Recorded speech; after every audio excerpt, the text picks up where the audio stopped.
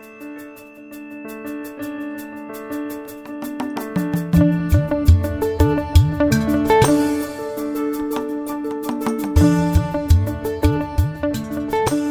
welcome to Regenerative Medicine today. This is John Murphy. It's my pleasure to welcome to this podcast Dr. Brian Tillman.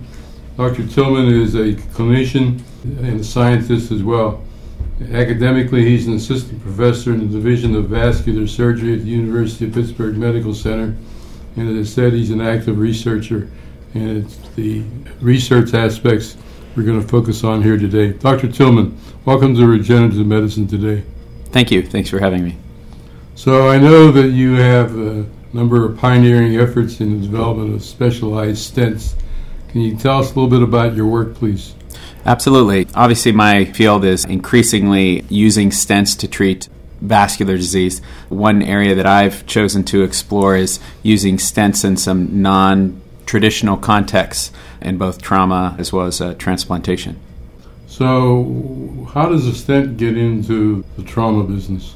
We routinely use stents for repair of injuries on a elective or sometimes urgent basis in the operating room for patients who've had traumatic injuries to the big vessels or even vessels elsewhere in the body. That's something that's been done for a number of years. The area we really wanted to look at is these patients who have massive hemorrhage from very serious injuries and how our trauma surgeons can treat them on site to stabilize them until the proper specialists and proper equipment can become available for a permanent repair in trauma. So these injuries, are they to the trunk of the body or to the extremities or where? The ones to the extremities are actually easily controlled with manual compression. That is to hold, let's say, a hand over the area of bleeding, as most people are taught in first aid. The unique thing about injuries of the trunk is that because they're contained within the abdomen and the chest wall, compression doesn't work. And so those are really the injuries that are of the most interest because those are the ones that carry the highest rates of death. And we currently don't have a good way to stabilize those injuries. So the stents I think most people are familiar with are cardiothoracic obstructions. They are, I believe, traditionally placed with a catheter. The stents that you're working on, do they work in the same manner? The delivery actually is similar, so they're delivered through a catheter, oftentimes through a needle stick access. I think the unique aspect of the stents that we're working with are twofold. Number one, they're retrievable. That facet is useful because it allows the stent to be placed by someone who's not an expert in placement of the stents, so such that it can be removed. And furthermore, it's good when we don't have to leave devices behind when we don't have to. By virtue of being retrievable means that once the need for the stent is done, it can be removed. And so ours is actually the first stent of its type that actually has this feature. The second feature is actually one of placement. In the trauma bay where these patients are initially seen, they don't have very dedicated imaging for placement of traditional stents. And so what we've done is to incorporate a very portable handheld system that actually uses radio frequency to tell us where the stent is. And in doing so, it allows trauma surgeons who don't do vascular procedures on a regular basis to place this stent rapidly and with a minimal amount of equipment. And in the context of the military, to even place those in the austere environment of the battlefield where resources may be limited. So how big are these stents? They come in different sizes and different lengths? Our current stent is a set size, and our eventual goal is to have a stent that would kind of cover all of the areas of the blood vessel, because one obstacle in the trauma bay is that we don't know where the injury is.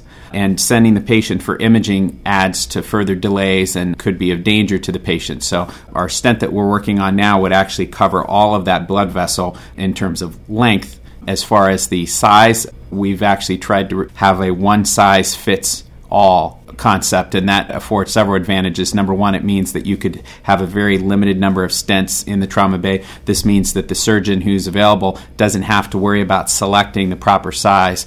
Our stent will actually accommodate a wide variety of vessel sizes depending on the size of the patient and the size of their vessels. So I know that your primary focus with this particular research is in terms of injured military personnel, and I believe the work is supported by the Department of Defense, but does this have applications in the civilian sector? Absolutely. An unfortunate consequence of our society is that there's a large number of patients with gunshot wounds or stab wounds.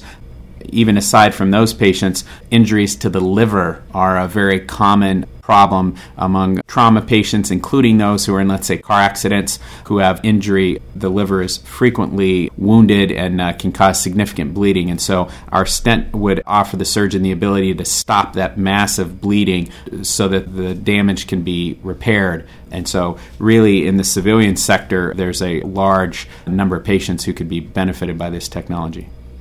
So what's the status of your research? Perhaps the bottom line question is, when might it be available for use in clinical applications? The grant which we now have from the Department of Defense has really allowed us to accelerate our timeline, and so we've performed our initial preclinical studies. We're going to be testing our latest model over the next several years and anticipate within about 4 years to actually be delivering this to live patients.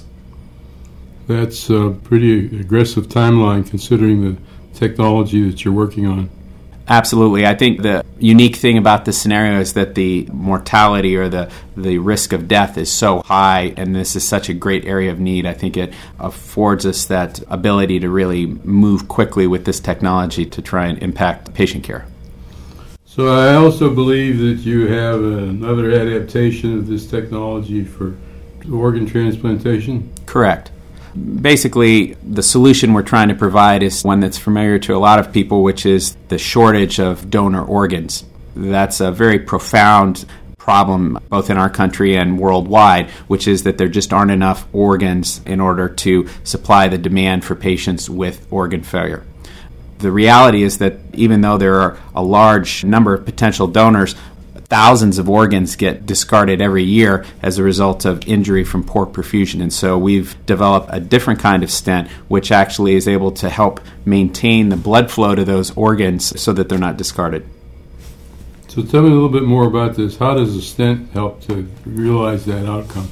Basically what the stent does is it's dual chambered. That means that it has two areas of the stent. So instead of a stent having just one center lumen like a straw, it actually has two chambers so that you can really separate the physiology of the donor from the blood flow of the organs. And so we're able to actually oxygenate or improve the quality of the blood going to the organs during that critical period when they might otherwise be injured.